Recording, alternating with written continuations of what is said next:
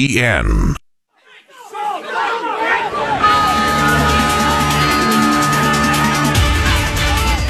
Good afternoon. Welcome to the Fontanelle Final Bell here on the Rural Radio Network. I'm Susan Littlefield. Looked at the markets a little different than what we saw in yesterday's trade, but having said that, there's been a lot of discussion about what's happening in weather in South America. Who's getting rain, who's not getting rain. More importantly, we're going to look at a Brazil team update when it comes to both the soybeans and the corn crop estimates. A big cut came into the winter wheat crops in Nebraska, Kansas, Oklahoma. Should come as no surprise, especially with the way we saw the fall weather moving into the winter months. We'll dive more into that and a lot more as we continue today. Arlan Suderman joins us. He is with StoneX. And I think first and foremost, Arlan, let's talk about this Brazilian team update that you guys released this week. Yeah, our Brazilian team does a customer survey once a month during the growing season, as we do here in the United States as well, and estimate production, the size of the corn and soybean crops. And in their December 1 survey, they had pegged the soybean crop at 145 million metric tons, and total corn crop from the three crops they grow, at 120 million metric tons. Their January update cut those. The corn crop fell 2.5 million metric tons because of the summer crop, the first crop, which is a small crop, was reduced production, and that was partially offset by some increases for the expected size of the winter crop, which is the big crop that provides most of their exportable supplies. So a little bit of a cut there. And the soybean crop, though, is what really kind of helped move the markets on Tuesday, and then the market kind of quickly forgot about it. That slashed the size of the crop, the soybean crop, by 11 million metric tons, from 145 down to 134 million metric tons. So it was largely for 25 to 28% of reductions in production in the southern part of the country, where it's been really dry. We had anticipated that we would see above trend yields, increase in yields in the north where the rains have been good. If you look at portions of Brazil that have been under moisture stress, it's between 35 and 40% of the belt. The rest of the belt has had good rains, and maybe in a few places even excessive rains, but overall you'd have to say good rains, and so we expected higher yields. We did not see that in this survey, so it did not offset the losses in the south as much as we expected, and the losses in the south are even a little bit steeper than what were anticipated. So I need to qualify this.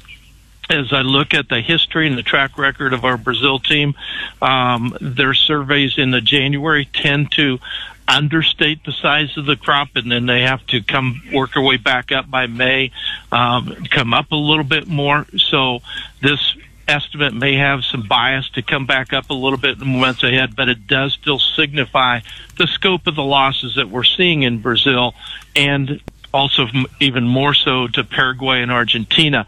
Now, Paraguay, southern Brazil, they have been seeing some increase in showers lately. It's probably getting to the point now where the damage that's been done has been done.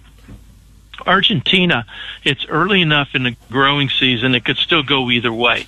We could see significant losses if the dryness continues, or February is really the key month from a moisture standpoint. If the rains come back in February, we could actually see that what appears to be lost production come back.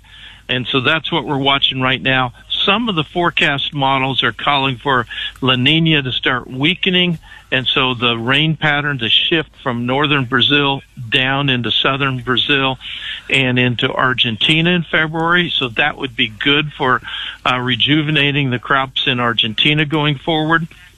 But for Brazil, while it would help with the soybean harvest in some of the highly productive areas of the center west and areas to the east of that, it would also be potentially hazardous to their safrinha corn crop. So that's something we're going to have to watch in the weeks that come ahead.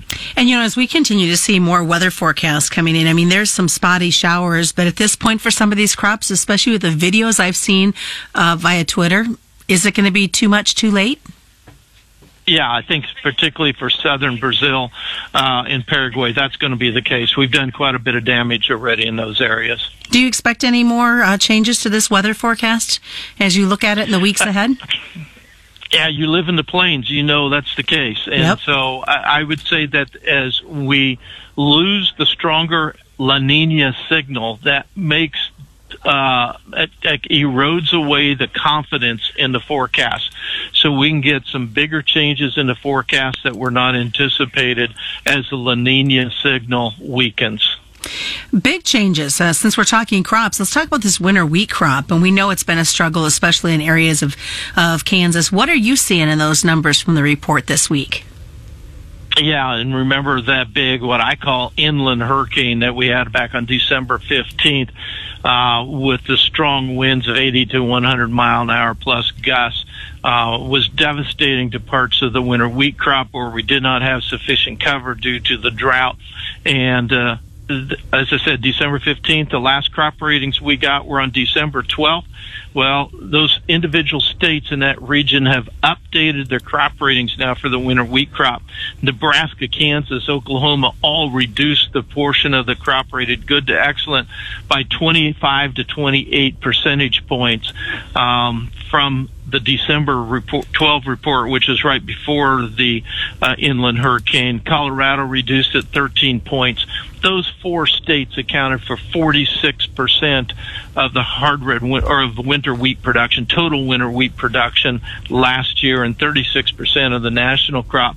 Pretty significant. Wheat market traded it for a day, and then, like what typically happens, they quickly forgot about it. All right. Well, we aren't going to forget about what's happening in this market since it's so close to home for so many. We come back, we're going to continue to have a discussion about this December Fed meeting and what impact it's had on the markets, along with the happenings of the livestock trade. It's the Fontanelle Final Bell on the Rural Radio Network. Here is another Fontanelle feature. I'm Joe Gangwish with Fontanelle Hybrids, featuring another dealer for our network.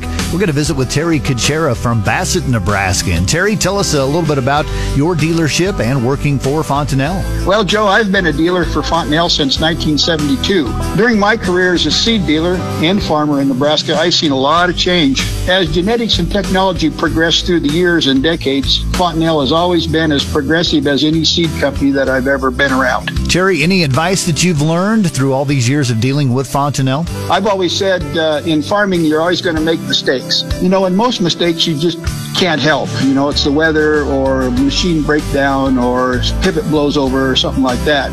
Hybrid selection really isn't one that you should have to worry about. And Fontanelle always stands well, always yields well, and is fairly priced.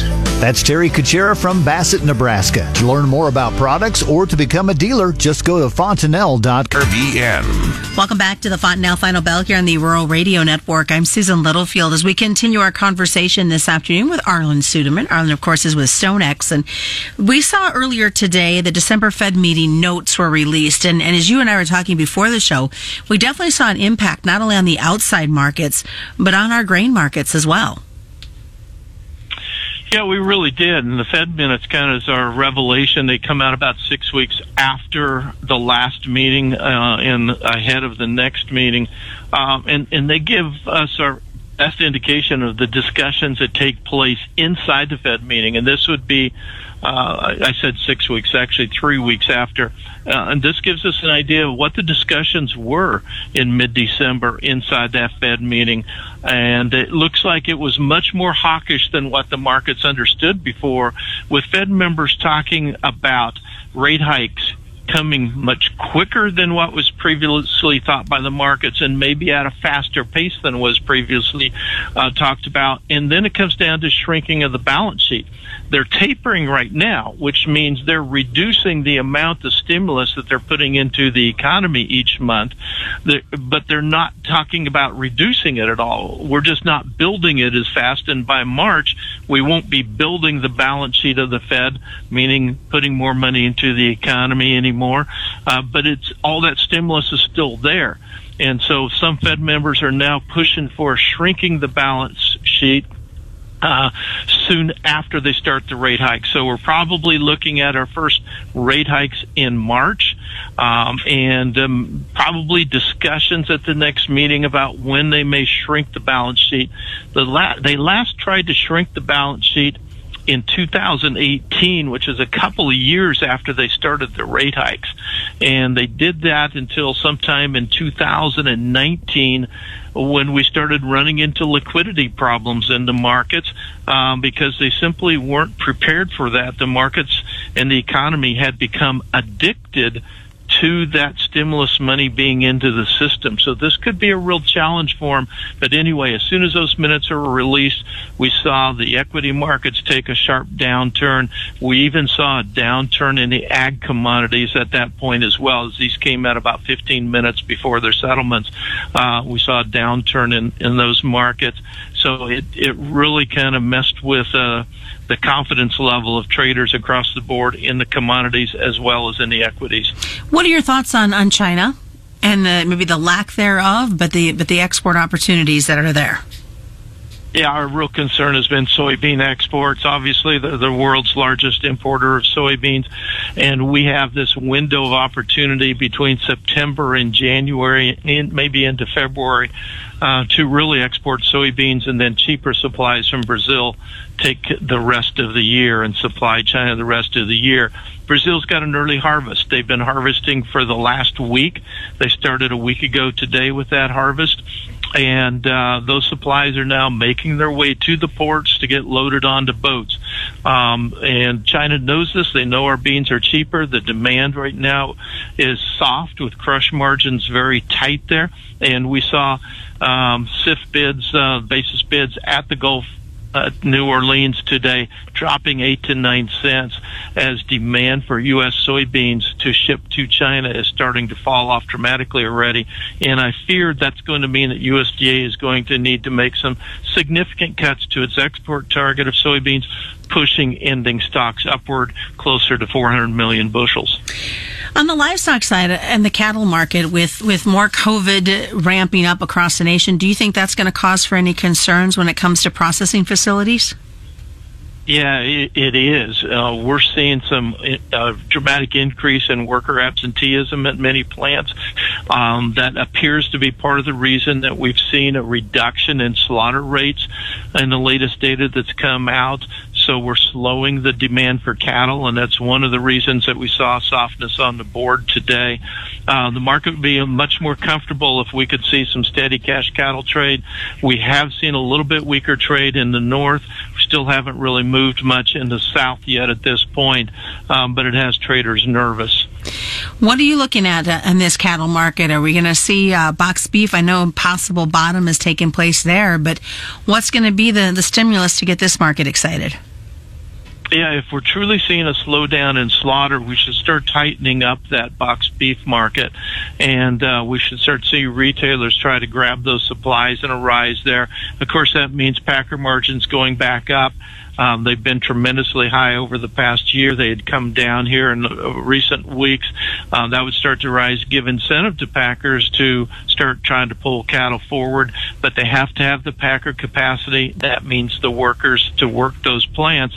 And right now they're under a lot of scrutiny because the president's putting a lot of blame on them for high beef prices at the retail level.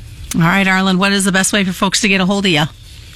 StoneX.com or on Twitter. My handle's Arlan, ARLANFF101. And that is today's Fontanelle Final Bell. As always, commodity futures and options do involve a substantial risk of loss, and they're not suitable for all investors. The Fontanelle Final Bell is being brought to you by Fontanelle Hybrids and all your local dealers on the Rural Radio Network.